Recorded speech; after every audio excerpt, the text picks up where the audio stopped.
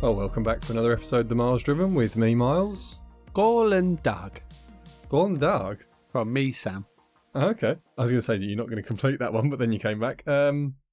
Well, your foreign languages are certainly back, mate, which is good. It's a welcome return. Do I get any clues on this? No. Well, you had a clue for me listening to it a second ago. But you said it, okay. It wasn't what they said at the beginning, because that was, you can speak, you people around these areas. Icelandic. Ah. I will admit to the listeners that I heard on the recording that you were listening to someone say Danish and something else. And I said, oh, is it Nordic? And you tried to throw me by saying no. But Icelandic and I know. Danish I've got, yeah. It's funny, I heard I think I've mentioned on the podcast before, I've got some family that live in Sweden. And there was this thing where they showed me a comedian. They found this hilarious, by the way. It went over my head. But there was a comedian who was saying, oh, in Iceland, they say that we must learn another Scandinavian language as well as English. They learn Icelandic, English, and then another Scandinavian language. Yeah. And the majority of the time, it's Danish. And the crowd is all, oh, this is the funniest thing they've heard. Right, sounds brilliant. I was sat there. What a rib tickler. Yeah. And it turns out that Danish, I think, is the one that's least connected to the others. Right, okay. So, if you learnt Swedish, then it would be easier for you to go, say, to Norway. Norway and Sweden, I think, have a bit of crossover, and I think Danes are not too bad understanding some of Swedish. Finns, I think you have to live in the centre of the earth to have anything similar. Oh, okay. But the Finns obviously quite a lot of them learn Swedish as well. So Swedish is the one you would learn, and they get taught Danish. Right. So there was a big joke about that, which I'm sure it's gone over most of the listeners' head. Apart from it's gone over mine. We do have. I've seen in the analytics. We do have some listeners in the northern parts of Europe, so they're probably sat there falling off their chair. Well, we'll have a little jingle there. Da da da. Geography with Miles. There we go. Yeah. That's definitely becoming a regular feature. Yeah. Geography with Miles. The little tune. Okay. It's not always going to be Geography with Miles. Yeah. Not always geography though. Just anything. Yeah. Yeah. Oh yes. That's going to be used probably 4 or 5 times in this podcast alone. It's just for anything. We could end it with that. Da, da, da. Yeah. Thanks for listening. So, a friend of ours... He's not keen, I can tell. No. Well, this was like when you had your bell for every time I mentioned... Oh, we should say thank you to Mum for buying a bell for the podcast that we've just put on a shelf and haven't used. That didn't show up on the things. Hold on. It did. There you go. It did twice. Sorry to everyone who heard my chair creaking and then me having to get it. But yeah, there we go. We do use the bell. Yeah. Occasionally. Well, you use it for asking for dinner, I believe. It's brilliant for that. Doesn't get me very far, but it's brilliant for it. So, as I think Sam said on the previous podcast, we have another friend. we're holding back listener questions for the 50th episode so that we've got a bigger variety for that episode. But a friend of ours messaged in a group chat the other day, and he was watching Barcelona Grand Prix. It was, yes. And he said... have you done a race report for that? No. Do you know what? Anybody would think you got married or something. I know. This is the only thing that's it's hell. I mean, in fairness, it'll be after Monaco by the time this one comes out. Yeah, so actually it probably will be up by then. Okay. And hopefully I hope so. By the time this one's up, Monaco will be up as well. So okay. So yes is the answer. You could just say yes and saved yourself a lot of abuse. Of course, Sam. But he was watching that Grand Prix, and I'd say he's always been kind of interested in Formula One, but it's like a distant fan. He sort of picks a driver in a team. Yeah. And just goes, yeah. Yeah. And he's got into it a little bit more recently, I'd say. He seems to watch more of the races. Yeah, because I'll come back to my phone, because that was the day when my phone was in for repair. Oh, yeah, it was. So I came back to my phone. Well, do you want to tell everyone what happened? I dropped it on the floor. And then had to get... a new... Well, I actually... My partner also had an issue with hers, but hers was a bit more drastic, because her screen went slightly blue tinged. Okay. Did it still work? In the morning. Oh, right, in the morning, okay. And then she just thought, well, I'll sort that out tonight when I get home. Yeah. Because she was running late for work, as always. But then by the time she got to work... Get that one in there, just in case she doesn't listen. No. But my mum does. Yeah, there we go. So she'll tell her. By the time she got to work, it had started to go dark blue, but it had started to slowly creep down the screen. So she sent me a screenshot Yeah. and showed me, and then basically rang me just in a massive blind panic, saying, "Okay, I've got a tiny strip of blue at the bottom. I can't see anything. I don't know what to do. I'm going to lose everything. My life's over. I might as well just kill myself." But yeah, she had to go and she went to this chap and asked him about. She rang a few people and asked about getting a new screen, and she spoke to a couple of people who gave her a bit of guff here and there, and then she spoke to this chap who said, "If anybody's offered you it at this price, it's not a genuine part." Oh, I think I remember you mentioning this to me actually. So she said, "Well, they've said it is like genuine Huawei parts for her phone." Yeah, because I wouldn't buy a Huawei. Yeah. And he said, "Look, it's not." He said, "But what I do is you can buy like replacement units." Has it got to be programmed in? Has it sort of? I know this thing with I don't certain think phones. You've got to like it has to match or it won't work. Like it's exactly the same phone. Right. So he just basically bought whatever it is. Oh, I see what you're saying. He basically just bought another phone, and he took the motherboard out of her phone and just put it in this new phone. Okay. Yeah. And to be fair, it does work, and it is basically now a brand new phone. The battery's as good as it was when she first got it. So he did the same with mine. So although he couldn't get blue for mine, so the back of my phone is navy blue. He couldn't get navy blue for me, so I've now got a navy blue and rose gold phone. Mm-hmm. So beat that. Bet there's no other Samsungs like that out there. No, well, there might be, but Sam's not the only one in this room, that's for sure. With the Samsung, yes. But yeah, I was getting that, and then to bring it back around to what I was actually saying, before you sent me off on a tangent, where I'm guessing you were doing something, which is why you sent me off on a tangent. Yeah, well, I needed to find the messages.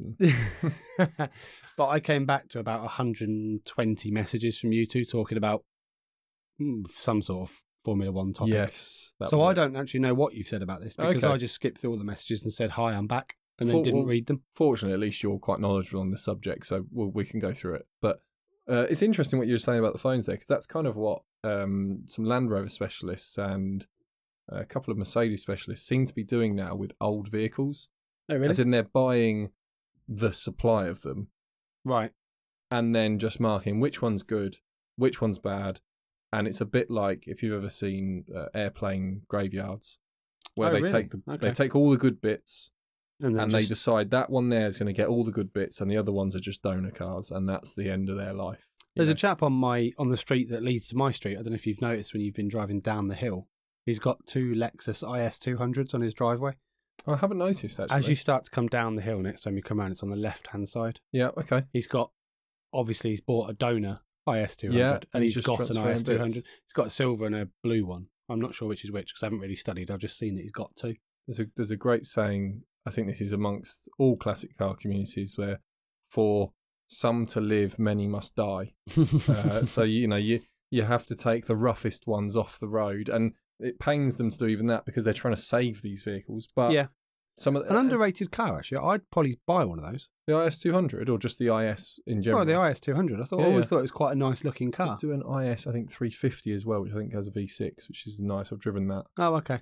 I think it's a 350, but I know it's got a V6. I think that one's got a 2 litre, which again I think is a good engine. Yeah. They do the ISF if you want the 5 litre. Yeah, that's a newer one. I just remember when they were like sort of really common. I just thought they were quite nice cars. Lexus stopped selling them. I'm going to have a look while you're scrolling through and talking. I'm going to have a quick look and see how much they are. So the question that come in, that a friend was asking at the start of this, I think he sort of tuned in a bit early. I think he caught Oh, that's always a mistake. You have to watch F3. Yeah, he either caught F3 or W Series. I can't remember what was on. Sam's not a big fan of the supporting races, whereas our friend knew that they're I okay. was. I mean, I'll watch them if they're on. Yeah. But I won't tune in to watch them, if you like. And his... to be honest, I'm much the same with Formula 1 at this season at the moment. It's just a bit processional. His question was, it just made me curious to know how significant a difference there is between an F1 car and an F3 car. And I did sort of just quickly explain, well, there's also F2 in between that. Mm-hmm. And then you've got the W Series as well, which is a women's series. And so they've got a different class of car, which is probably, if you're trying to sort of get them in your head, you've got obviously F1, which is the pinnacle. F2 and F3 are your feeder series. W Series is sort of, I would put it as the women's feeder series into F1. It just, some people are critical of it, some people like it. I'm not going to put an opinion on it. I don't know enough about it. I'd say the cars are probably F3-esque in that area. I can't say I've ever seen it, to be honest. The racing. No. I've never even seen it advertised as it's on. Do you want to watch it? I think they run a lower number of races per season, and so the crossover. It's good that they have it. I'd just like to put it out there. Yeah, I definitely agree with. But for example, because Barcelona, I think, is on all of the calendars. It's also, it's the testing race and everything else. So on that particular weekend, you have them all happening, which is why he managed to catch a different race series. Whereas sometimes F1 is just F1. Yeah. Whereas other ones they get. It's like Monaco. I didn't realise it's Monaco. Everyone thinks they close Monaco for the Grand Prix. They close Monaco and they have a load of racing before the Grand Prix happens. Oh, really? It was in the news. If you're listening to this when this comes out, it would have been a few weeks ago now. But Charles Leclerc had crashed Niki Lauda's old Ferrari. Oh, wow. He just lost the back end, and the back end went into the corner. It'll need a bit of extensive rebuilding on the rear. But that's the classic F1 series, and that was 2 weeks before F1 goes there. So they do have quite a lot of other stuff going on when they close it for F1, because they close that track and they have other race series happening. But I wanted to explain this to the listeners. So I thought we know that there's more interest in Formula One this year and last year than there has been for quite some time. Can I just quickly? Yeah, go on. You're going to talk about Lexus. Lexus. On my Lexus. Yeah. When I say the IS200, I just mean because that's like the oldest one.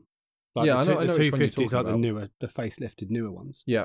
Yeah, I'm just talking. When I said they're a good-looking car, I just meant the IS200. That's why I asked. Do you mean the IS or the IS200? Oh, okay. That was the question. Because whether are you being specific to that one? Oh, yeah, that one. I just thought it's sort of more squared. Yeah. The newer ones. It sort of ran from about 2000, 2004. Yeah, about that. Yeah, just a nice car. They've got. Do you know what the IS300? Yeah. Do you know what that is? V6. Well, no, it's also a like a sportback. Oh, I see. Yeah, and they're imports, I think, as well. Yeah, from Japan. Just interesting. They also did the gear change. By the way, if you are in the market for an old Lexus, gear change on those old ISs is fantastic. Are they all the IS200s? Are they all automatics? No, because the ones I found were. Show me one of the ones you looked at. Oh, let me just check we're talking about the same car. I remember driving one that did. I think it was a part exchange came in, and I thought, well, it was a bit old at the time, and we always gave the part exchange a run. And I decided I'll take it a bit further because the people that had brought it in, their car wasn't going to be ready for a few hours, or the car that they wanted was going on demo. So you try and buy a little bit of time, and I thought, well, I'll just take their car for a longer run. Yeah. I haven't zoomed in on it. It just looked like an automatic. No, that have you got another? Let me just. Sorry, run on it. Yeah, that's the generation. Yeah, they did do it. I would imagine it's just that the automatics are popular. Yeah. Okay. Or all the manuals are being kept by people that like the manual, and they're not selling them as often as people who are selling the autos. Yeah. And so this season is seeing a lot more interest, and people are also catching the feeder series, the lower down series within, let's say, you've got F3, F2, the W series. And actually, if you enjoy racing, those are probably, they're slightly shorter races, so people go for it a little bit more, because there isn't this, right, can you conserve it, and we've got another 10 laps, and then we've got this strategy to try and do this. There is a little bit more just kind of go for it. The cars are a bit smaller, they're less powerful, they don't have the energy recuperation systems because they're trying to keep the costs down. I think we watched an F3 race the last time you stayed at mine, which I can't remember when that was, but I think it was just early in the morning and it was on, and we did enjoy watching it. To be fair, I quite enjoyed it because it is much more standardised. Yeah. And that's the thing, is that, so in the message I sent to our friend, and I sent him a nice long message so he could really get his teeth into it. If you're looking at WhatsApp on your phone, it's about 5 screens. It's where you get read more at the bottom of the message. And you have to click. you can get that twice. Can you? Yeah. I sent a message in I've never achieved that. And it said read more, and then it says read more again. Wow. There you go. Maybe just knew you'd sent it. Yeah. And people had fallen asleep. Yeah. Read more and wake up. Yes. So all F3 cars are essentially mandated to be the same. You can, I said in the message I put here, I said, so unlike F1 where you've got guidelines, but they essentially say in the guidelines of F1 that they're trying to make sure the cars are similar, but they want there to be some creative input. And this is why, just a very easy example is the rear diffuser. And if you don't know what I'm talking about, if you look at the rear of an F1 car, you've got the big spoiler on the back, the rear wheels, and then in between the rear wheels, you've got a space. Now, that space there is what F1 cars use as a diffuser. And what they're doing is they're bringing air from the bottom of the car up to create basically a suction at the back of the car. And interestingly, Ferraris, because I think this goes back to Enzo, but he didn't want spoilers on the back of Ferraris. Right, okay. So Ferraris have used in their production cars sort of Venturi tunnels and all this sort of design for years. Like years and years and years, because they needed to create downforce. How do you think he felt about the F40 and the F50? I think that might have been sort of, a questionable time for him. Although the designers... You can't get those without, can you? No. The designers could have said, look, if you want the ultimate car, it's like creating an F1 car. The F1 cars had spoilers. He didn't have a problem with that. Yeah, of course. So I think he was at least somewhat reasonable man, but I didn't know him. So, well, the LaFerrari hasn't. Well, it sort of has. The Enzo doesn't either. No. The FXX Enzo did, but that's because... the LaFerrari's got the sort of slidey... Yeah, this is what bench. they do. That they do this sort of duck tail. Yeah. Like it just sort of turns up, but nothing more. There's no actual spoiler to it. And so in F1, that area at the back of the car has an opening, and that will allow air to pass out the back of the car. Now, within the rules, there's a maximum size that can be, and then you can be to a minimum size. And the reason they do that is to allow for different teams to have different variations of how they channel air throughout the car. So That's how you get innovation, isn't it? It's exactly that, and how you get different teams coming up with different answers to a similar problem. Yeah. If you just said it must be this size, then everyone's going to do the same thing because there is a finite, perfect way of doing it. Exactly, and it dictates what then you do on the side of the car, what you do ahead of the front wheel. And then everybody will look the same. And then everyone, this is like they had a rule, what was it, about 2011, 2012, something like that. And all the cars just came out with a nose that just looked the same. It was because they said the front of the nose has to dip to a certain point, but they didn't specify how, and so they all just put these long phallic shapes. Oh yes, I remember. Just dip down, and the only reason they existed was to say, well, the bottom of that is in line with the rules. Yeah, but it really is breaching the rules because we designed it so that you'd start the the front wing there. Well, yeah, but that's not the most efficient way of doing it. The rules say we can just do that, so we've just done that, and all the cars came out and did the same thing. Yeah, that was quite funny. So there are some occurrences like that where teams will be creative with the rules. We've seen it this season. Mercedes started the season with practically no side pod. Then they've gone back and changed the design. Aston Martin... Did they change it? I see, that's how little attention I paid to Barcelona. Have they changed it back to having actual side pods? To having... they're not as big as, say, Ferrari has got very wide side pods, and they've had a whole design around looks like it. a bathtub.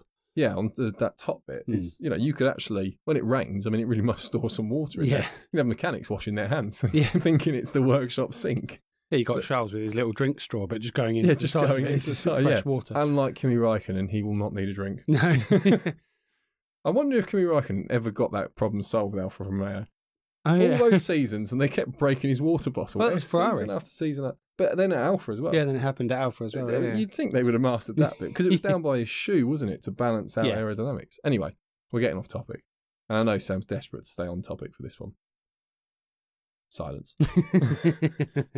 So, because what that does, though, as much as it pushes for innovation, having these mixes of where this has to be and saying, oh, it can be up to this or as low as this, so that there's a different ethos throughout the car, but within a certain sort of maximum difference, if you like. Yeah. That costs a lot of money because every team is trying to come up with an answer to the same problem, which means you have to develop it and think about it 20 times, essentially. Yeah, 10 times. You're also then worrying about what everyone else has done. What everyone else has done. Could you have done something else so you spend more money and more money and more money? Because it's so valuable to be one place ahead. Oh, of course it is. 2 places ahead, 5 places ahead. We've seen Mercedes drift backwards this year. We've seen Haas fire up the order this year. And, you think of how much money is lost and gained through sponsorships and all this sort of stuff from being a position ahead, 2 positions ahead, whatever it may be. So there's a lot of money at stake. With the F3 races, they're trying to get younger drivers, and we're talking 17-year-olds, 18-year-olds, 16-year-olds. Not sure if 16-year-olds. I can't think of any 16-year-olds that were competing, but Verstappen was there at 17, and I think he went into the F1 Series at 18. So I think he was the youngest driver. He's the youngest winner from Vettel. He took it from Vettel, didn't he? I think Hamilton had it. Oh, did he? Okay. Well, I'm not saying the youngest winner. I'm just saying the youngest driver. Yeah. Okay, yeah, I think you're right on that one. And there might have been someone that's taken it. I don't know whether... I think Verstappen's the youngest winner. He was. Quite possibly. That's Leclerc's taking it off him. I don't know. Don't know. I'll find out. Yeah, there we go.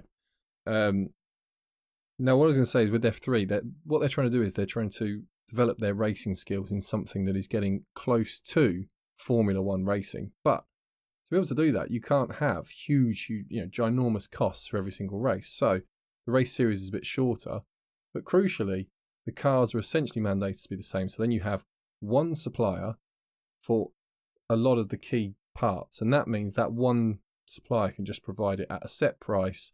There's no, if we design it this way, we can get a cheaper part for this, and if we design it this way, we can get that part from this company, and et cetera, et cetera. It's just, if they break a rear wing or part of the engine breaks, that there's a manufacturer and it's going to be the same cost to them as someone else. So that's where it helps. Sorry, Sam, did you want to jump in? Or? Yeah, so it is currently, winner-wise, we're Max Verstappen, Sebastian Vettel, Charles Leclerc. Is that for championship or race win? Race win. Race win. Yeah, of course, because Leclerc wouldn't be there, would he? Okay. So that's... Not unless that article's looked in the future. Ooh. Maybe it's Mystic Meg's back. Leclerc keeps spinning off the track. I don't know if it's going to... Well, yeah, but he's still second, isn't he? So who's first? I think Leclerc's first. No, Max is. No, he's not. If he won the race on Sunday, he took the... I remember them saying it in commentary. If he won the race, he took the lead. Do you know what? You're right, Sam. I'm thinking of the teams. Because Red Bull are still... I think Ferrari have got a 30-ish point lead in the constructor. But Verstappen's winning. By the time this comes out, Monaco would have happened. And so we're saying stuff that could be completely wrong. Now, the next part I wanted to go into is... underside opening teams. Yeah. Sorry, I'm having to go through my notes because I want to explain it as I explained it to my friend because he seemed quite happy with my explanation. And when you're on a podcast, you can forget things. So it's better if it's written down and I can say, right, I've said about cost, I've said about design. So there's two of the key reasons. Now, after that, you've got the actual engine itself. In F3, people will notice that the engines do sound a lot more aggressive. So yeah, they do. Yeah, you get pops and bangs and all this sort of stuff. Well, you get flames as well. Flames, and that's because they don't have these energy recuperation systems and electronic boost that F1 has. Yeah, they don't have DRS, do they? Oh, good question, Sam. And I don't think I put that in this answer. No. So there's something for you. Another thing that I'll have to find out. But the whole point, if we're comparing F3 to F1, is they've just been powered by the engine. And so, again, rather than having very expensive, complex electrical systems, recuperating energy and everything else that F1 does to give it the most amount of power possible and the most amount of efficiency, F3 isn't so worried about that because it's about honing the race skill of the drivers. They do have DRS. Yeah. Is it deployable in the same areas? Do you know? Yeah, I think so. Okay. I was going to say, so you've probably heard... Yeah, the DRS zones will be the same ones used in Formula One on every circuit of the calendar. Wow, okay. Yeah, so it makes sense, actually, when you think about it. Now, if you're wondering what these electrical systems are, you've probably heard, as you've sort of been watching either casually or really concentrating on it, a commentator has said something like an MGUH or an MGUK. MGUK is kinetic energy, MGUH, heat energy, essentially. There's a bit more to it, but we won't go too detailed. But both of those systems are recuperating what would be otherwise lost energy. So you've got braking, for example, you've got the motion of the wheels, you've got heat. This is one of the big things that people say, internal combustion engines are so inefficient because when you think of energy, Sam, in the last podcast, you kept battering your stand and now you're hitting it again. It wasn't as big a spike this time, though. Good. It's like a background zing. It will be like a feature of the podcast from now on, yeah. What was I saying? Oh, MGUH, MGUK. Basically, when in your car that you have, unless you have an electric car, if you've got an internal combustion engine car, it creates a lot of energy. But some of that energy is heat energy. And people don't think about that. But when you heat your house, it's got to be from an energy source. Otherwise, you won't have any heat. whether you're burning fire or whether you're using natural gas. Of course. So there is an you can't energy. just create heat from nowhere. No. And so when an engine warms up, now we essentially waste that heat. In fact, we go to quite a lot of effort in internal combustion engines to cool them down, Mm-hmm. to keep them at a perfect operating temperature. So that a lot of that heat is just lost, just wasted. That's wasted energy, essentially. It's where hybrids that we have today, it kind of it's recuperating some of the braking energy and some of this. So it's trying to make the internal combustion engine more and more efficient. Yeah. The MGUH, just interestingly as a side note, that was one of the reasons why I think it was Volkswagen Group were on the fence with F1 for so long. Right. Because there's no way really of ever implementing it into a passenger vehicle. Okay. And that's what they'd be interested in doing. It's a test bed. I mean, there is obviously the pinnacle of competition. There's the advertising test bed. Lawrence Stroll has said with Aston Martin, this is a way to get the Aston Martin brand out there. As apart from all the racing, the fact they're in F1, someone's looking at, I don't know, they're comparing a Porsche, a Ferrari, and an Aston Martin like we did in a couple of podcasts ago. And only 2 of those companies compete in F1 at the moment. So if you want that real thorough racing bred connection... It does seem to be working, because if you go on the Aston Martin website, their merchandise is pretty much usually always sold out. Yeah, they've got a lot of new fans. And it's not cheap. I mean, it's not. A hoodie, we're talking about 90 quid for a hoodie. What was I with you the other day when I saw someone in Aston Martin, F1, I think it was either a hoodie or a shirt. And I thought, God, that thing's like 60, 70 quid. Yeah, because I'd love an Aston Martin hoodie. I'm sure, yeah. But you'd have to wait for your birthday, and you have to wait a long time. Well, if you're buying it, yeah. Well, I'll wait until the end of the earth. I'll get you a voucher for Aston for Martin. a £5. Yeah, on each birthday. Yeah. So by the time you're retired... At which point Vettel won't be racing anymore. I won't be interested. But I'll still get you a Vettel one. It'll be vintage by the time I'm... Yeah, worn with holes. So that's one of the big differences, this whole thing of recuperating as much energy as possible. Again, it's not applied to F3 because, again, they're just concentrating on developing racecraft. And if you see drivers coming from F3, and not to pick on him at all, but Nikita Mazepin, when he first got in an F1 car and he just sort of kept going off the track, and people were... I don't want to get into him, whether you like him, don't like him, whatever else, but what I'd say is it's because there's such a big gap between even a very, very fast, competitive single-seater race car like F3 and F1. The comparison I gave my friend is, if you think of F3 and F2 as like the absolute top of the mountain for kart racing. Yeah. And when you get into F1, what you're actually talking about is sort of the middle-ish, or just above the middle of basically aviation level, military aviation, space aviation. Like this is where they're talking. That's in the category they're in. They've got 4 wheels, but there was an incident that happened at Barcelona, and it was it Leclerc that span off, or was it Sainz? Sainz. And then Hamilton the same? No. It's Hamilton had an accident. Was it Verstappen? Yeah. Verstappen, yeah. And they both went off the track, and it was because of gust of wind. Yeah. On that corner. And I said, this is the thing. It's like if you've ever been in an aircraft and it's landed and you've been juggling left to right, right to left, and had a bit of a bouncy landing. And it's because gusting winds affect an aircraft quite a lot because it's made to fly. Well, a Formula One car is like an upside down plane. It's sort of designed to be stuck onto the ground, and it's got wings and everything else, just not as you would see them on a plane. But their design is much closer in aviation in that way, and so they can get just blown off a track. Well, not completely blown off a track, but they can be unsteadied in the same way as a plane is by gusting winds, things like that. Just because that's the level, that's the jump that we're talking about. So they're trying to get F3 drivers as close to that as possible. I said to my friend that the difference was approximately 400 horsepower. No F1 team really reveals how many horsepower they have. You wouldn't. Because no, of course you wouldn't, no. If you've managed to get an extra 10 horsepower from the KERS systems or 10 horsepower from the engine or something, you don't want to tell your competitors that. That's why when Ferrari turned up, this season, everyone was like, yeah. Wow, you're going really quickly. Yeah. Oh, are we? Oh. Must just be a bit of luck. Shocking. How's that happened? Yeah. Don't need to talk about that any further. No. So I'd say the gap we definitely don't need to be investigated by No.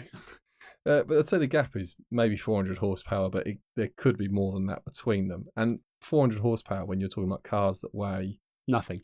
Yeah, I mean, we're talking in hundreds of kilos. Admittedly, they're getting closer and closer to the 1,000 kilo mark in F1, but we're still in the hundreds of kilos. Lotus Elise, Yeah, if which we're is looking at a production car light. with 1,000 horsepower.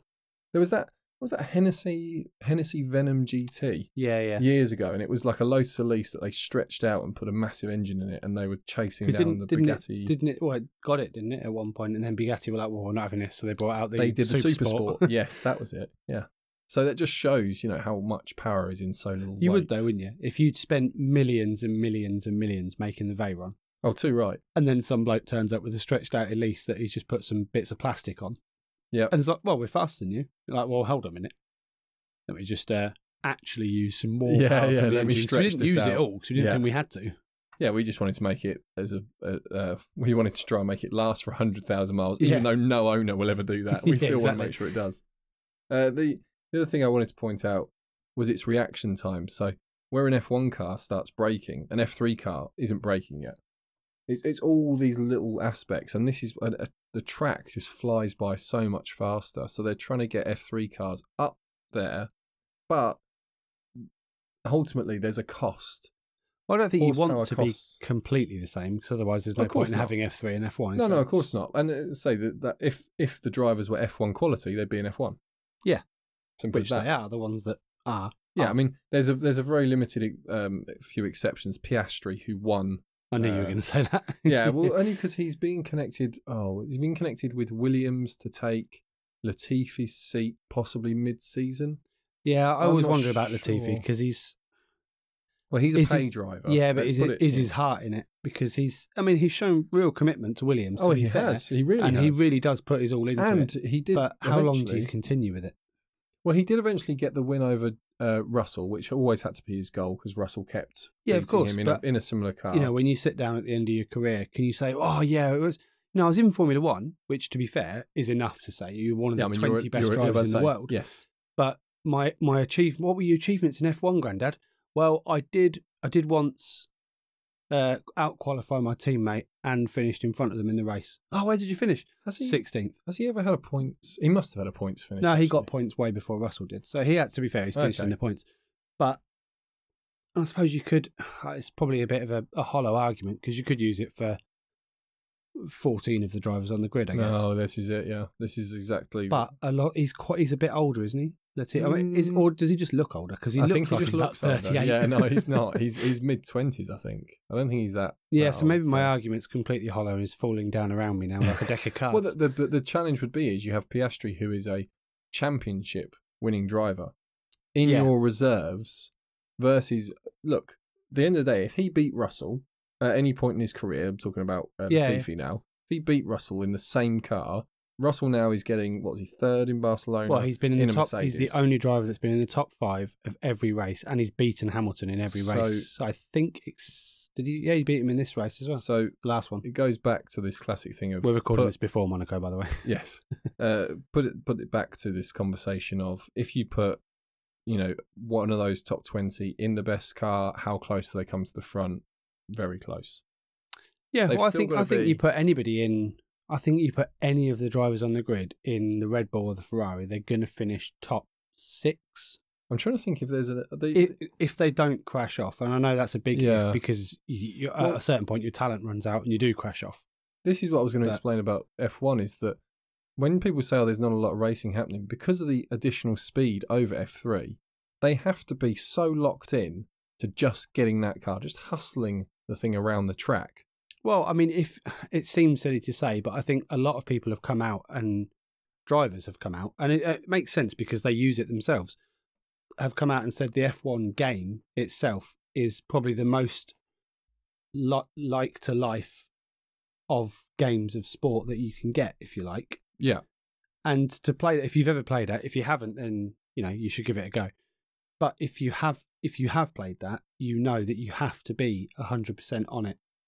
You can't just dawdle around the track doing 50 because you will have no temperature in your tyres. Yeah. You will spin off when you try to go quickly down a straight. As we found, if you spin off and you come off the gravel and then you try and put your foot down, you just spin round again. Yeah, you just go back round again. Usually with us, the most common phrase would be, would you like a restart? Yes. Or us hearing that, As one of us has gone into a hedge. Yeah.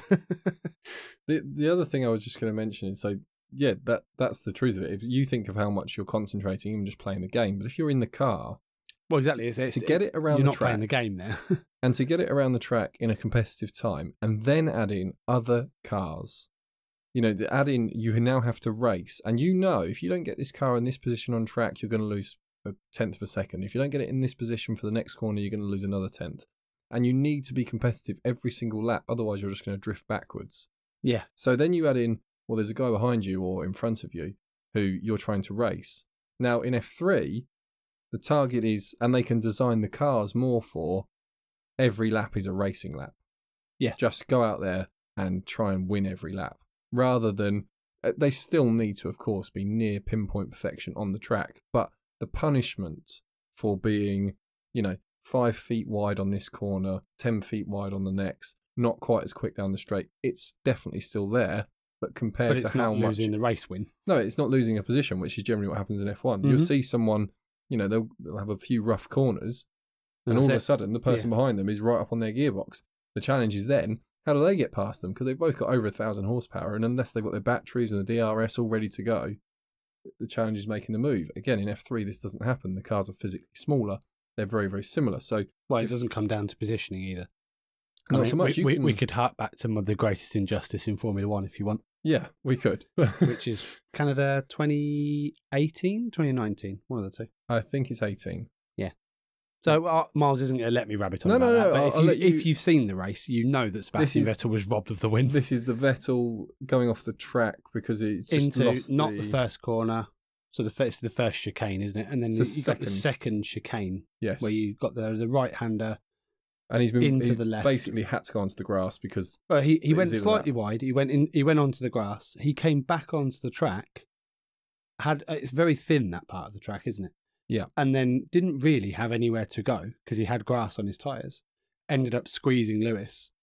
But if Lewis had, I'm obviously slightly biased, but I feel like if Lewis had anticipated what was going to happen, which I think was fairly obvious what was going to happen because of the angle of Vettel's car coming back onto the track, he was always going to go to the right-hand side of the track. He wasn't going to be able to stick it to the left. If he tried to pin that to the left, he quite easily could have lost. But if you're Lewis, you take the chance potentially and you sling it to the left, inside, and then you shoot round him. Or what would but be instead, Vettel got a 5-second penalty and then led to the infamous moving of the Sam was very the 1 and 2 boards, if you remember. When, in Sam was very happy that day. He was. I almost gave up on Formula One that day. What I was going to say is that in Formula One, you have things happen that have no relevance to production cars. The DAS system that Mercedes had in 2020. Oh, the old moving of the steering wheel. Yeah, with the position. Now, it is almost unthinkable that any production car, that Volkswagen Golf that Volkswagen make in 5 years. Just coming out of Tesco car park, warming up your tyres. Warming up your tyres. They're not. So there's certain things in Formula One that are invested in heavily to get an extra tenth out of a lap. Yeah, well, that was literally to prep your car for the start of the race, wasn't exactly that. And they have the or a safety car restart. The brake magic button that Hamilton showed. Oh, yeah, the one that he left on in Azerbaijan. Yeah, and I'm sure all teams have a similar type of thing. So all this stuff is not something that's going to translate to anything but Formula One. And they spend just quickly millions. On the brake magic. Do you remember when he left it on in a practice? I think he left it on during a practice or a quali or something, and he went into his pit box and he ran into one of his mechanics. Yeah, the guy that has the jack it wouldn't that lifts stop.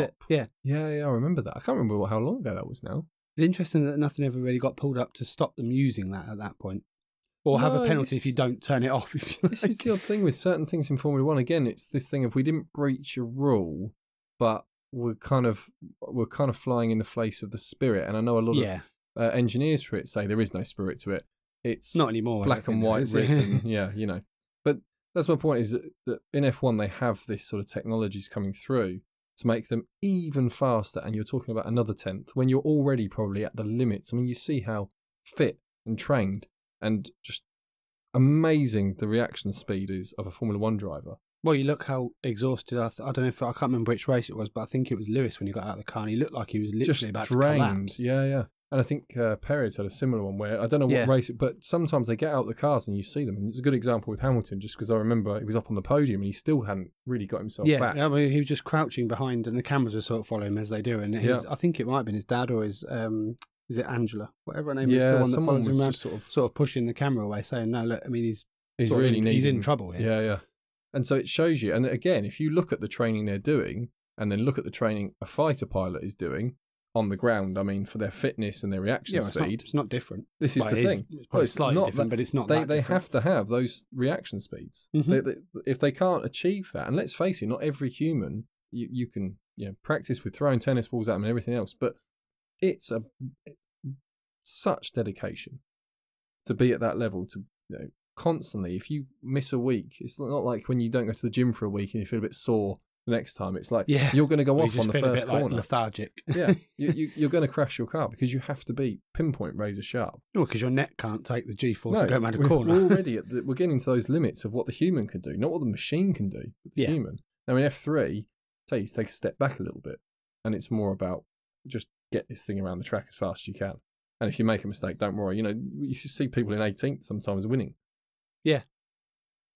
Maybe F1 could learn something from F3 to an extent. This is why F3 can be enjoyable to watch. I make a bit of an odd comparison, but if everyone's heard of Arnold Schwarzenegger and when he was a bodybuilder, and people they rub it on about how that was the golden time of bodybuilding because he didn't look like, he was in movies at the time. Yeah. So he didn't look like a complete freak show.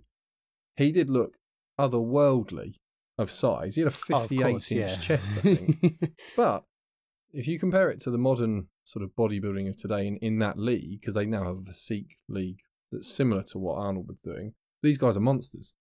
Yeah. I mean, monsters, and that's not to knock them at all. It's incredible what they can achieve, but it's just, if you're asking the average guy, what look would you rather have? A lot point more towards a sort of Schwarzenegger, big shoulders, big arms, definitely. Big chest, tiny sort of skinny waist, and triangle. And then good sized legs. Whereas the modern bodybuilders, they're just tanks. Yeah, I mean, and that's not to take a single thing away, because when they go to competition, they're down to practically 0% body fat. But science has moved forward, and everything else.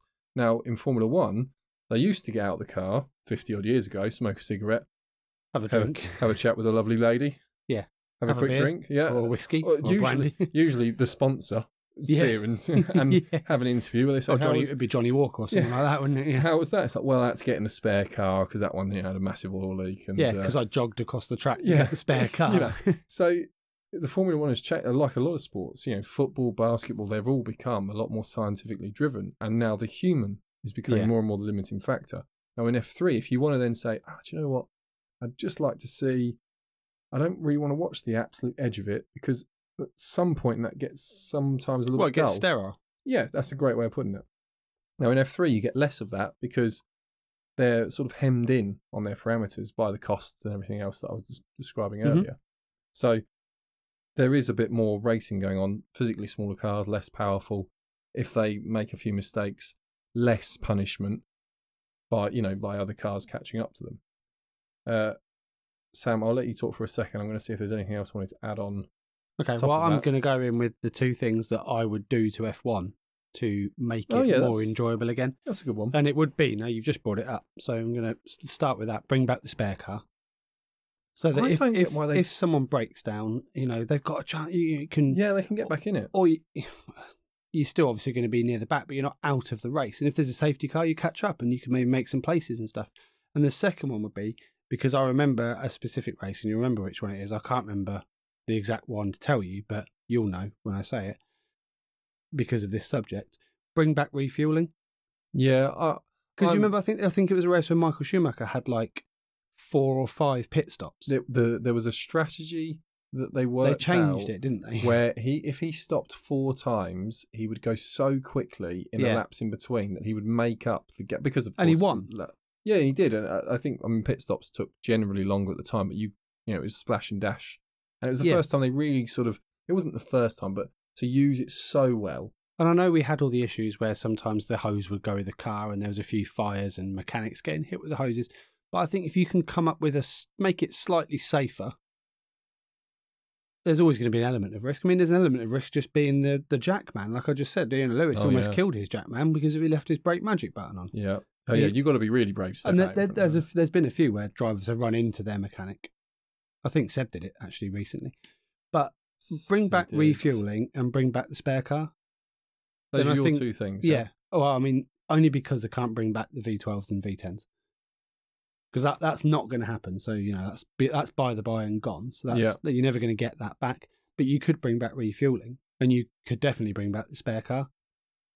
Just to sign up, one of the other things that, and I will come back to your comments there, Sam, one of the other things that people may notice is, for example, in the W series, they run to a timer. And my friend questioned that, and he was like, how come they do a timer? And I said, actually, F1 does a timer as well. Yeah, it's just not on the screen. It's not on the screen because they have a number of laps, and it was I think they have 4 hours to run it. And a whole race would take an hour and a half. And this is why, if anyone remembers Spa, where it rained and rained and rained and they had to eventually call it off, it's because they didn't have time to run they the whole got race, to the point where they then were within, they couldn't get a full race in. So it was like an hour left and they had an hour and a half to run. They said, right, we'll cancel it. Well, not cancel it. They didn't. No, we did the half points race. Yeah. But just a point to say, that's another difference is that certainly in the W series, you'll see a timer ticking down. And that's just because there can be different events happening and to keep it.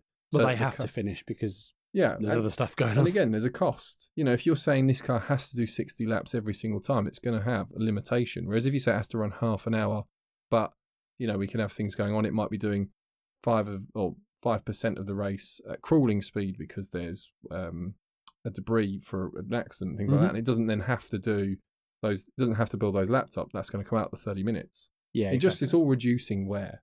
Yeah. That I think actually picks it off. Refueling, Sam, I'm in complete agreement with you. And especially because, and it's something I wanted to mention for diesel, but I'll come back to it in a second. We're at a point now where we know hydrocarbons coming out of the ground are causing some form of, when I say this, it's not, I'm not denying anything. I'm just saying that I don't want to, this is a car podcast and we don't want to always constantly get into the argument of what damage this is doing and that. So I'm just going to say it causes some kind of pollution. You can decide in your own head whether that's, air pollution, climate change, whatever else. I'm just going to put it to that so we don't have to go off on a long tangent to explain, that we're not being unfair to it. We're at a point where we really understand that and we can make e-fuels. And we have been able to make e-fuels for a very long period of time. I remember nearly 10 years ago hearing about how Audi had made diesel in a laboratory and it was working in their cars and they were running, I think it was like the German's Chancellor's car. Okay. It was a series of government vehicles and they were just going to use it as a test bed. Yeah. And they have e-fuel for petrol and they've had that even longer and it seems to work. And now you can have, you can buy it by the barrel. It's expensive. Wow, okay. But again, in Formula One, we're talking about the absolute pinnacle. So if you are getting an e-fuel, you can decide how many octane that has. Yeah.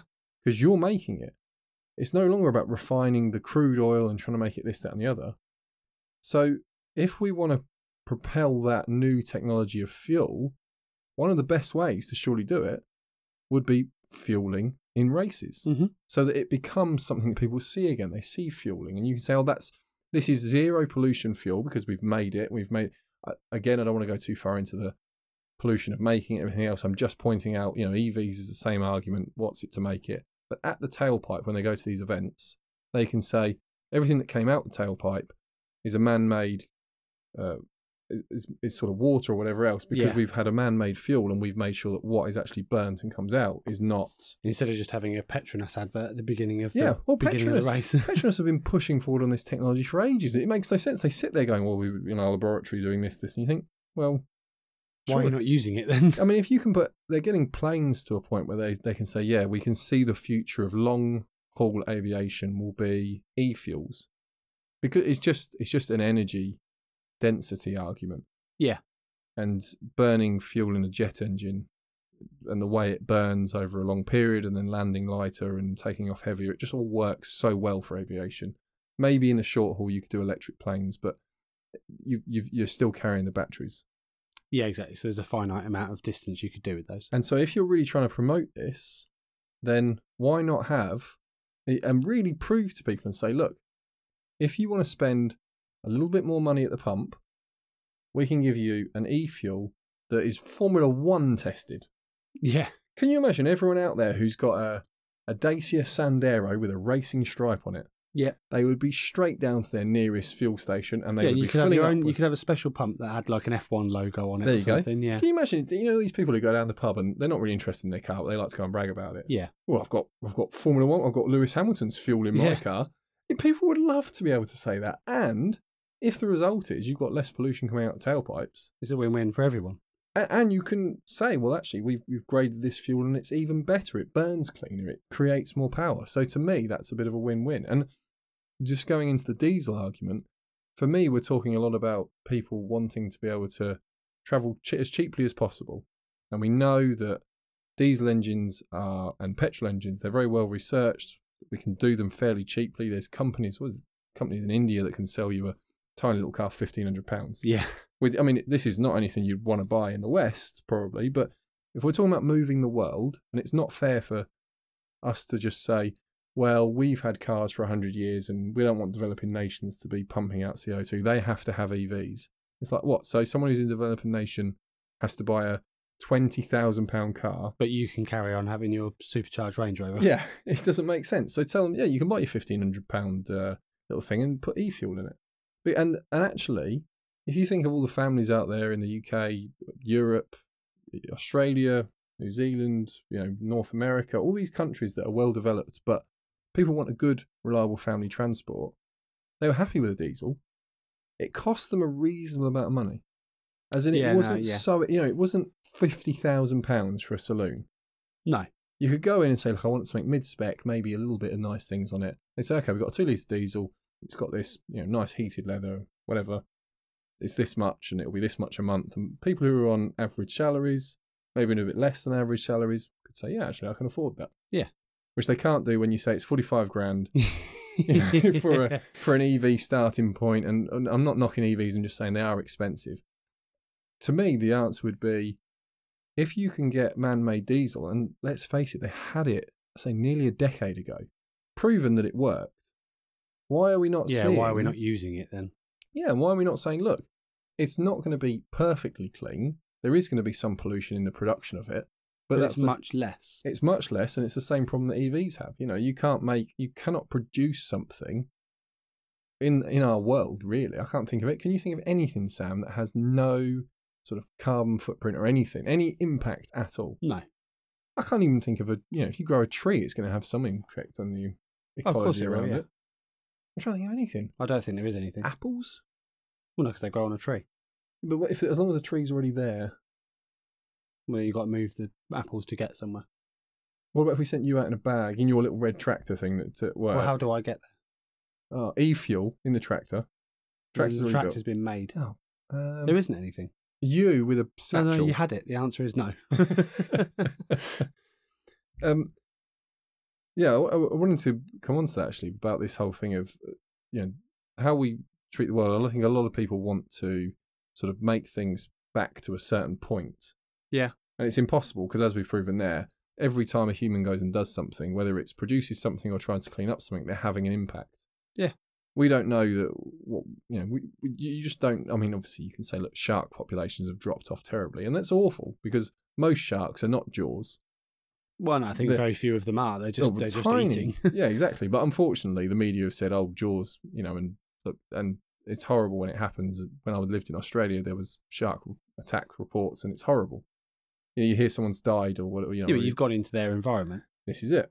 At the end of the day, so same thing when I saw a spider the size of a dinner plate in my living room, and I thought, well, he was here long before me. I shall go and get a jug and try and get him outside. Yeah.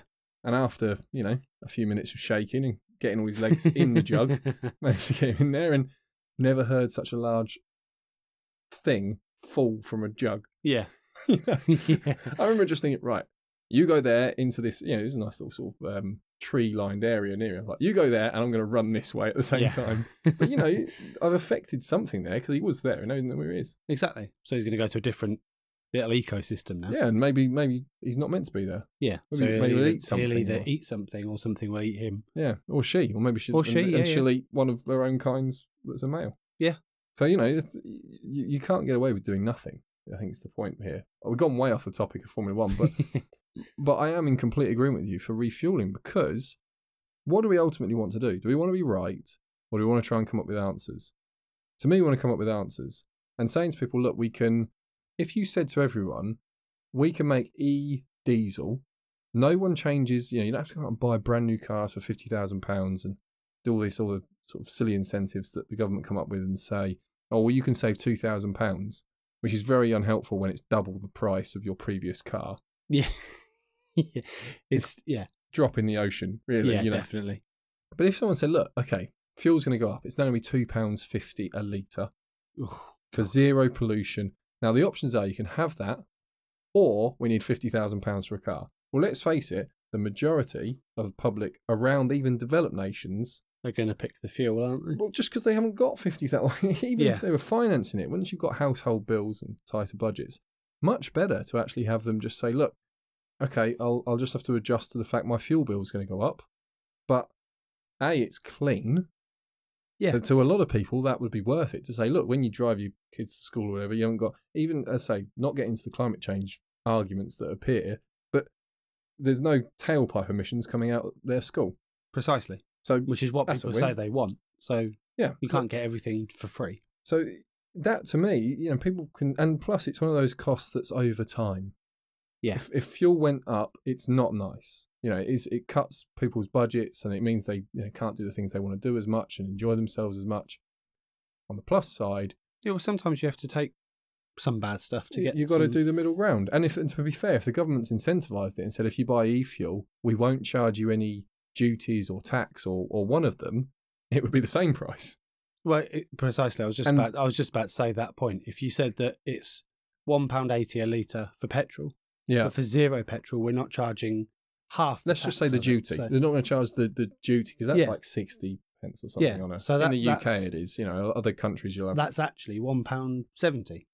So you'd be like, well, it's a no-brainer. Yeah. And people who say, well, or it's the same price. Yeah, but then you have the argument that why would the government do that? Well, that's what they do with electric cars. Yeah. You don't get any charges at the moment for going into congestion zones. You don't get any road tax charges. The tax on the electricity you use is nowhere near the tax that it is for fuel. So they're already doing it in one way. Well, I think at some point the greed of the bigger companies and the governments is going to have to come to a head. Yeah. Because at the moment we're seeing people, I don't want to go too off topic with regular current events, but we're seeing people struggle to eat and pay their bills and fill their cars. But at the same time, you've got the big conglomerate companies announcing billions and billions in profit. And huge profits. And the government's refusing to tax them on that, to then hand that tax as savings back to the families that are then starving and struggling. Yeah. So at some point, the governments and the companies, the people that are making a load of money that aren't struggling, is going to have to come to a head, because at the end of the day, what do us people at the end of the chain do? And this is something that, if you've, I know a lot of people aren't interested in history, and that's fair enough. It's not always that interesting, but I went to university and studied it. Along with economics, which was great fun. Yeah. Don't know why I picked these, but it was going to give me great career prospects, and I've ended up doing a podcast with my mate. Yeah. but in there, the amount of revolutions that happened because people rose up because they were so subjugated. There was no choice. Well, I think we're headed towards that point. It seems sensationalist to say that, but at some point it's going to come to a head. There will always be a pinch point. And, people can look at America, for example, when they said we're not paying the king's taxes anymore, and they went and had a revolution.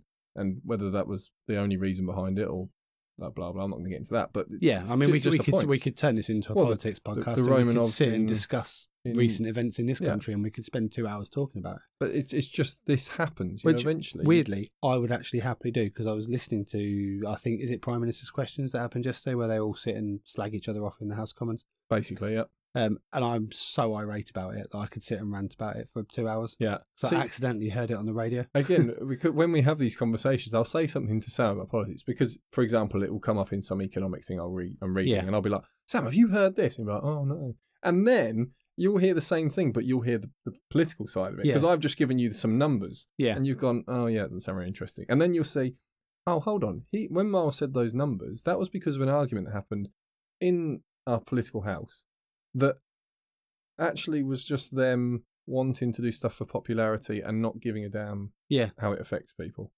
And you just sit there and you go, but I do think we should move on, because otherwise I'm going to start ranting about it. Oh yeah, God, this is an automotive podcast, Sam.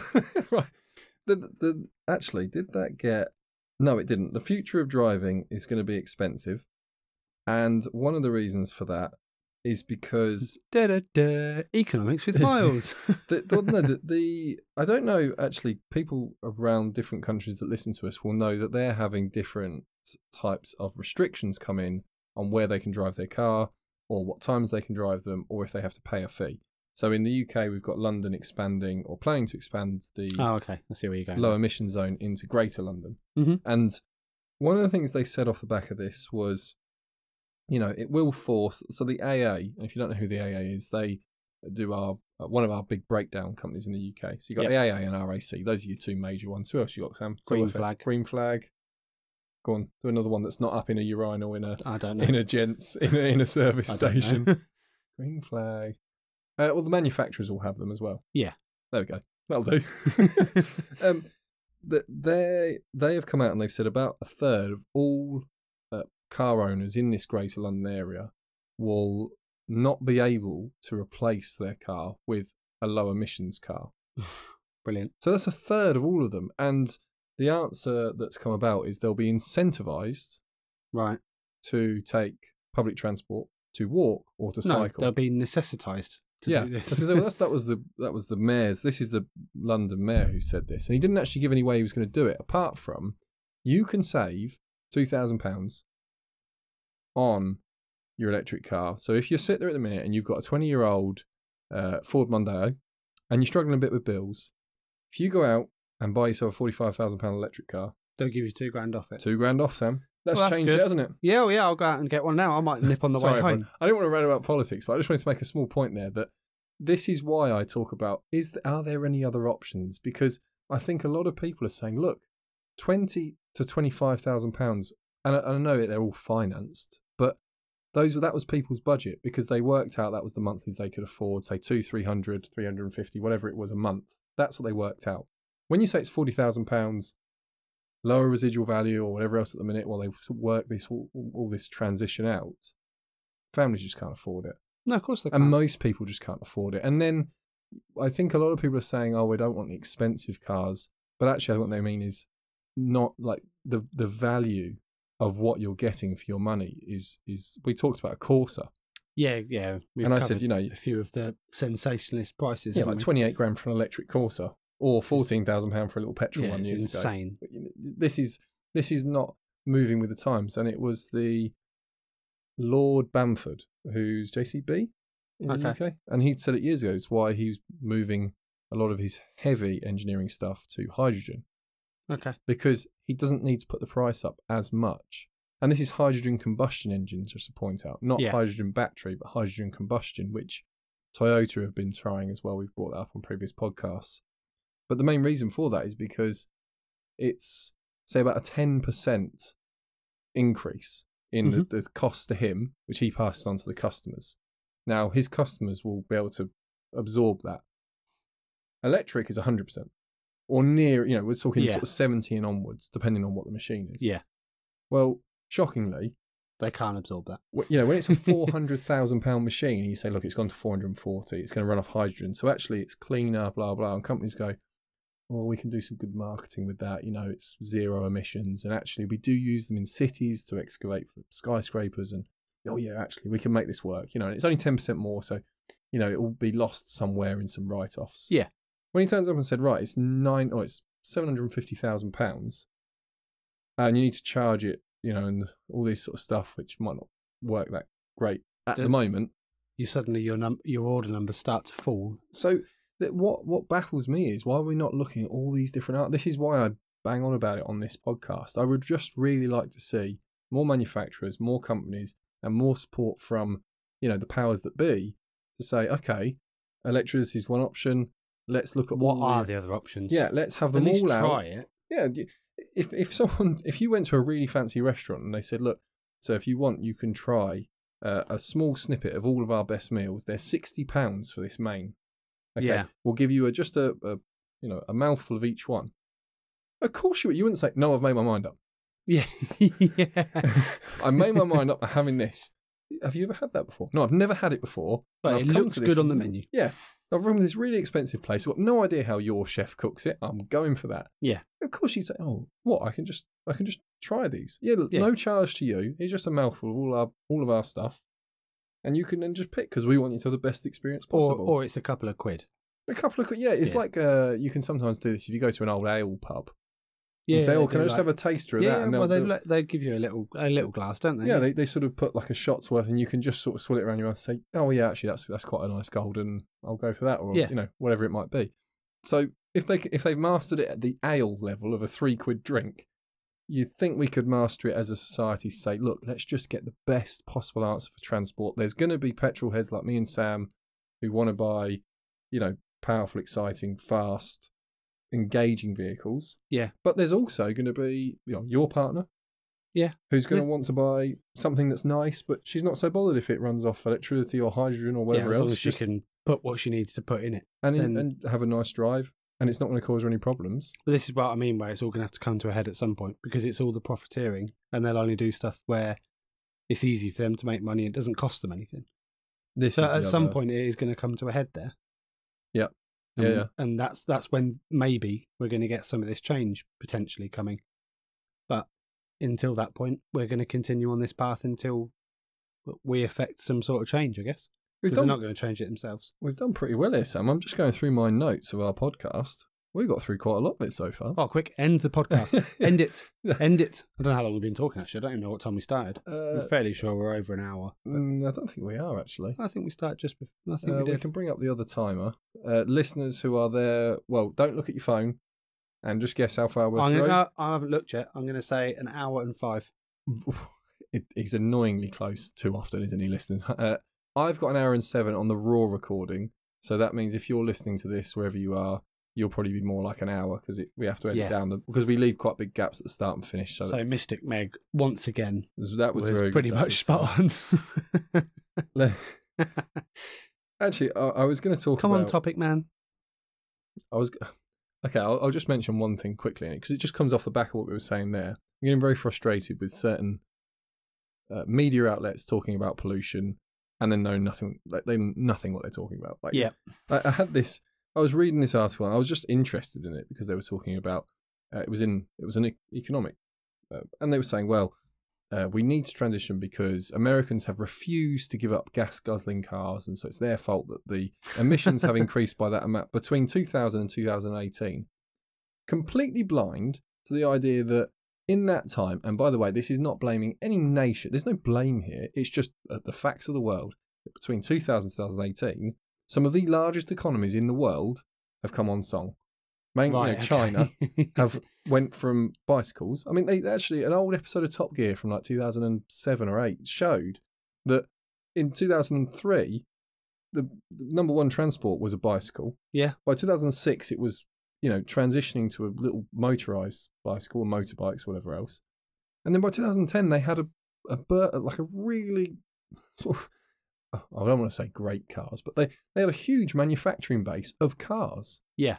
Okay. So there was this transition across the world where more and more people, which is on one aspect fantastic because it means that poorer parts of the world that have been striving to get ahead and everything else are actually being given the same opportunities as other people who are a bit more fortunate being born somewhere. Yeah, for sure. And that's fantastic. All that leads to is more and more better things long term, or at least you'd hope. But to do this research, I was like, how could you possibly think that it could have raised? And it was something like a third. It's gone from, I just want to see if did I write down the figures? Sam, you can fill for me with no idea how to. Yeah, what would you like me to fill about? Let's talk about cars, because that's what we do on this podcast. We talk about cars. Don't worry, there is a car thing coming straight up. Cars have 4 wheels, usually connected to the engine by a drivetrain. So I didn't have the number. There you go. But it was something. Good news is back. It was something like about 35 to 50% increase in that time, 2018. Okay. And if you line that up with the amount of the amount of extra cars that have come on, it lines up pretty nicely. Right. It's not perfect, but if you think of the efficiency of an engine in 2000 and an engine in 2018, it doesn't make sense what they're writing. No. Yeah, Okay, it's yeah, like yeah. saying, in the 1960s, we used to be happy to get 10 miles to the gallon in big American. I'm just going to talk about America because that's where they were basing their research. Yeah, you can still get 10 miles from a gallon if you buy a Dodge Challenger Hellcat. Yeah. But for the majority of people in America who are buying Toyotas and, efficient Fords and a few trucks, but, they're not getting 10 miles to the gallon. No, they're not at all. So they're getting more 30s, 40s, yeah, 50s. so to not sort of just ignore this fact to make it fit within their thing, that's really unhelpful. I'm going to go where we end up with like the social media news, because people will read a headline and then just scroll on. They just want and the then shock they'll present of it. that as fact. What I'm going to talk about now, though, is some proper car stuff, because I know you've all hung on for an hour waiting for some proper car stuff, which is great. Because thank you for doing that. It's how our podcast works. Is Sam and I eventually get to the point. I think it's the main part of it. Sam, the Nissan GTR is gone. Okay. For us in the UK and I think Europe. For the US, you're about to lose it in the next year. Okay. And I just wanted to go back to talking about when I first drove the car. Mm-hmm. Because it was back in 2009, I think it was. The owner of the car dealership that I was working at got one.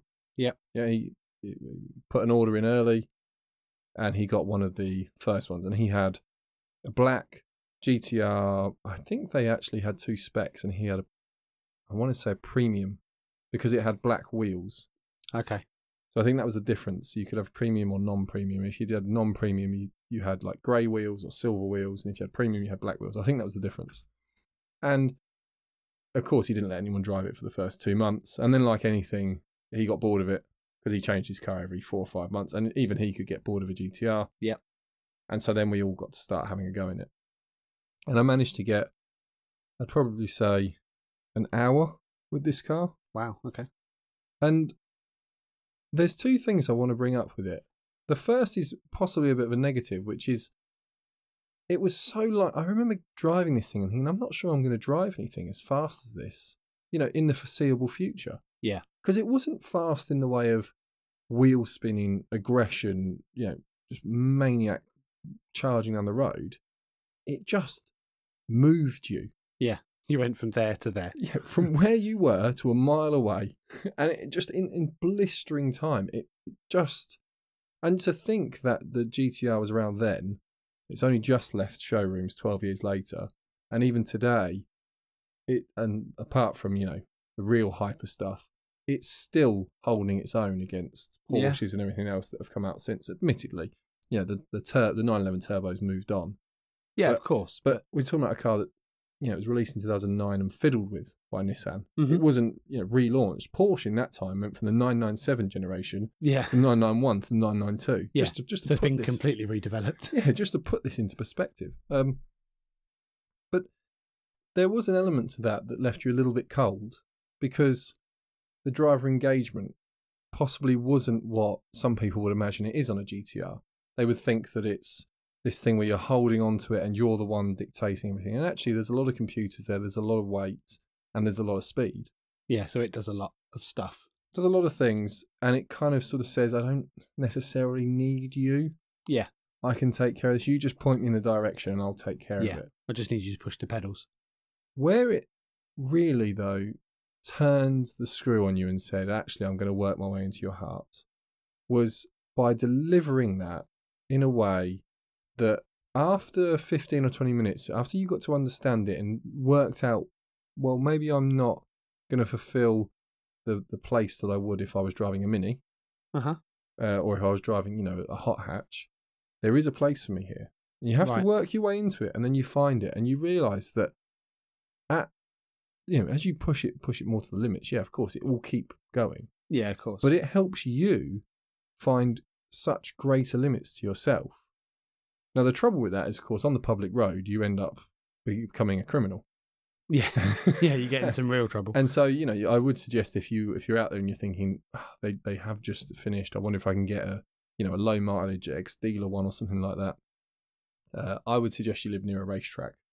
Yeah, and so I'm not saying use it properly. Yeah, I'm not saying that sarcastically. I mean, they're dotted around most countries, and if you're within 30 miles of one, it just means that you'll get this experience where when you're with the car and when you have learnt it and you say, I've never been able to take this corner at 100 miles an hour. I wonder if I can. Mm-hmm. You will. Yeah. And then the next week you'll say, I wonder if I could do it at 120.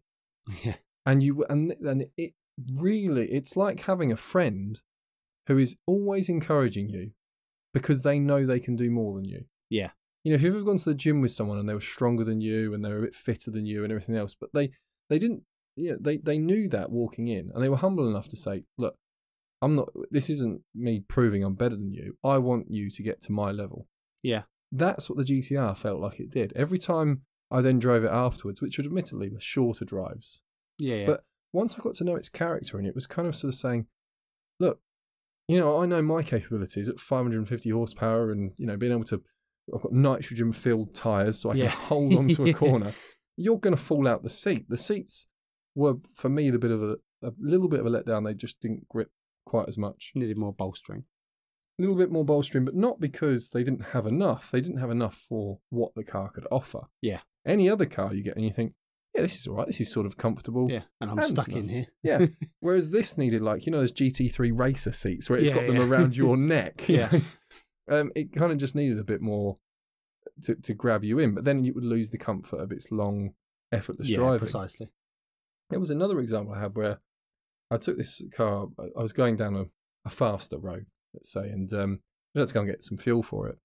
And just sort of pull in, I ended up behind a lorry, and there was a lorry overtaking that lorry, and there was just, you know, no gap. And I thought, I'm just going to sit back and I'm not going to bother fiddling with the gears myself. I'll just accept that sometimes you don't get to have fun in a car. Mm-hmm. Sometimes it's just nice to be in a car and experience how well built and how well made it is. Yeah. And then a gap appeared.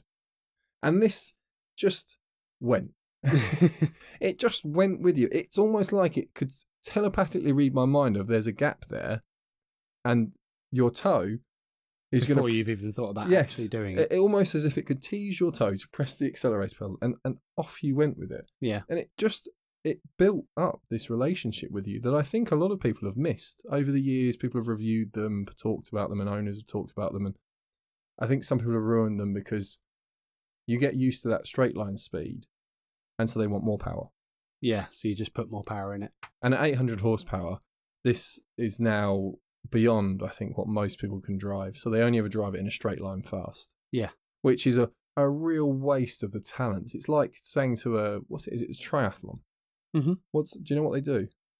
Swim, run, cycle. Okay, brilliant. I'm glad I've got Sam on the podcast. But it's like saying to someone who does the triathlon, okay, I just want you to be a swimmer. Yeah. And then, like, yeah, but you know, I can also run after doing that, and then I can cycle and then run. Yeah. I think it is. And you say, but I'm really talented in the other places. I'm probably like up there with the top in the world. Yeah, I know, but I just want you to swim. Yeah. And there was, well, you know, if you did a job for your entire life that always pegged you back, you had more capability, but you didn't get the right promotion, or you know, you didn't get to do what you wanted to do because work, politics, whatever else. You'll always feel like there was more you could give. Oh, of course. And I think a lot of owners, they ruin the car by saying, well, I want more power because I only know how to do this one thing with it. And not actually researching and taking the time to say, there's more under the skin here. Yeah. There's that I more... could tap into. Yeah, but almost, I'm not interested. It's almost like they needed, every Nissan GTR buyer needs to be given, with the car, a 1 hour Track slot with one of Nissan's engineers that built it. Yeah. So they can say, right, no, keep going. Put your foot down. Trust me. And just to explain to them, do you know why we did that? Oh, do you know what? And just have this sudden appreciation. I remember I was on a flight. I can't remember where I was going. I think I was on my way somewhere long distance. And you know, when I know it was long distance because it had a TV in the back of the right, thing. okay. And I found, very bored on this flight, it was like a documentary of the GTR. Okay. And it was these overly passionate engineers. It was fantastic to watch, and they were talking about the journey they had been on. Oh, okay, that's cool. With making the GTR, and how some of them had been there for the R34, some of them hadn't, some of them were new to it, and they were explaining all this stuff that they did. Oh, and they had to do this, and it wasn't like Nissan said, you know, when Volkswagen made the Phaeton, and famously they said, well, it must be able to boil a kettle at this and do this and not miss stuff and drive at 150. It's not like Nissan said that. Nissan didn't give them these parameters. The engineers were like walking in. Sort of gave it to themselves. Like goading each other like, do you think we could do this? do you think we could build this in? Do you think we would? The real spirit behind it. Yeah. And I think that's been slightly lost. And if you are in a position where you think to yourself, well, because a lot of people will just compare it to an electric car and they'll say it was instant power. It just went, and they'll say what I said at the start, it just throws you down the road. Wherever you are, you're not going to be there anymore. You're going to be further down the road. And that's a simplistic way of looking at it. But the GTR did offer more. And actually, when you start to touch the edges and peel away what's under the skin, there was a fantastic vehicle underneath. And so, if you're in a position where you ever find yourself, I think early ones in the UK, I think early ones are around the £35,000 mark. You might find a crashed one for just a touch less than that. But yeah, you don't really want a crashed one. You'll see if we ever have one on the miles driven, it will be one of those ones. Yeah, it'll still be crashed. Good ones are sort of hovering around the 50,000. I suggested to a good friend of ours when he said to me, "I'm really bored with my lease car," and I said, And then I found a GTR. I think it was around the 50,000 mark. Yeah, and I said and it genuinely had his initials on the number plate. Oh, yeah, it did, yeah. And I was desperately trying to push him into the car. He's like, no, I can't get out my lease. Yeah. But to me, that's that's the bracket that you're looking at. And, I know that's going to be unaffordable for many of our listeners, but there will be some people out there that have been thinking about it. Unfortunately, and I'd love to say if you hold on another 5 years, they'll come down to, say, 20,000. They're not going to. I don't think they ever will. I think they're a bit like, we talk about the Focus RS Mark II. Mm-hmm. No matter what the mileage is, unless it has been crashed. Yeah, because and badly repaired. And particularly with the Nissan GTR, they basically can be abused. They can hit things. They're at that point where when you get one, even a really rough one, is probably still a good car. Yeah, definitely. So, it's going to have a lot of bills. I'm not saying that, but it's been well built in the first place. So you really have to be a careless person. Yeah, definitely. To put it into such a place where it's a lot like when we were talking about the track day the other week, Sam, and you were saying how that Porsche felt like it had just could take that it pounding. Was the best built one out of the lot. And it's just some vehicles are like that. Why those track companies don't buy a few I imagine they you can get GTRs. Yeah, on them, but you'd think they'd try and push more people into that because if you just lapse all break as well. Yeah, and the maintenance, you call up Nissan. Can you imagine the options are call up Lamborghini? Yeah. And say, someone's gone off the track earlier and I need a new front bumper. Well, that's £7,000, sir. Yeah. Or you call it, I need a new GTR part. And they say, it's £2,000. Yeah. It's still less. I know which one you'd rather have, Yeah. So I just thought I'd pick that up. There's no manual gearbox. If you are a manual gearbox lover, there's no manual. And I understand that some people would want to remap them and try and get thousands of horsepower out of them, which I think there's a 2,500 horsepower one. Jesus. In the UK, I think there's some that just touching over just 2. I think that one's in the US, but there's ones that run up by Sans Pod near where you live, Sam. Yeah. And I think there's one with nigh on 2,000, maybe a little bit more than 2,000 horsepower that's run there. Wow. So they can be monsters if that's what you want. But we're a bit more about the passion of vehicles and driving. Yeah, yeah. If there's lots of people out there that can talk to you about absolute speed. But and that's fine, that's their thing.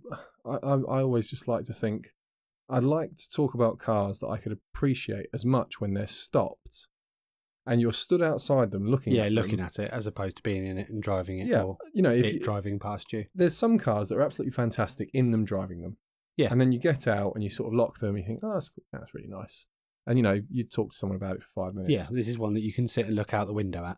And if someone walked up to you in a car park and blah, blah, blah, and the conversation would almost be never ending because there would be so much to enthuse over. Mm-hmm. It's one of those, and I know some people that might seem a bit wacky, but that is just part of the car enjoyment sometimes. And I think they can benefit from a remap, maybe benefit from a few light modifications. But if you are out there again, I'd say that unless absolute speed is your thing, and let's face it, the country and the world is full of speed cameras and police officers that precisely. You might be better off. You already got outrageous horsepower. Just use that. Yeah, maybe trying to find what other characteristics the car can really offer you is more the tale here. Is more the Challenge. Sam, do you want to say anything about it?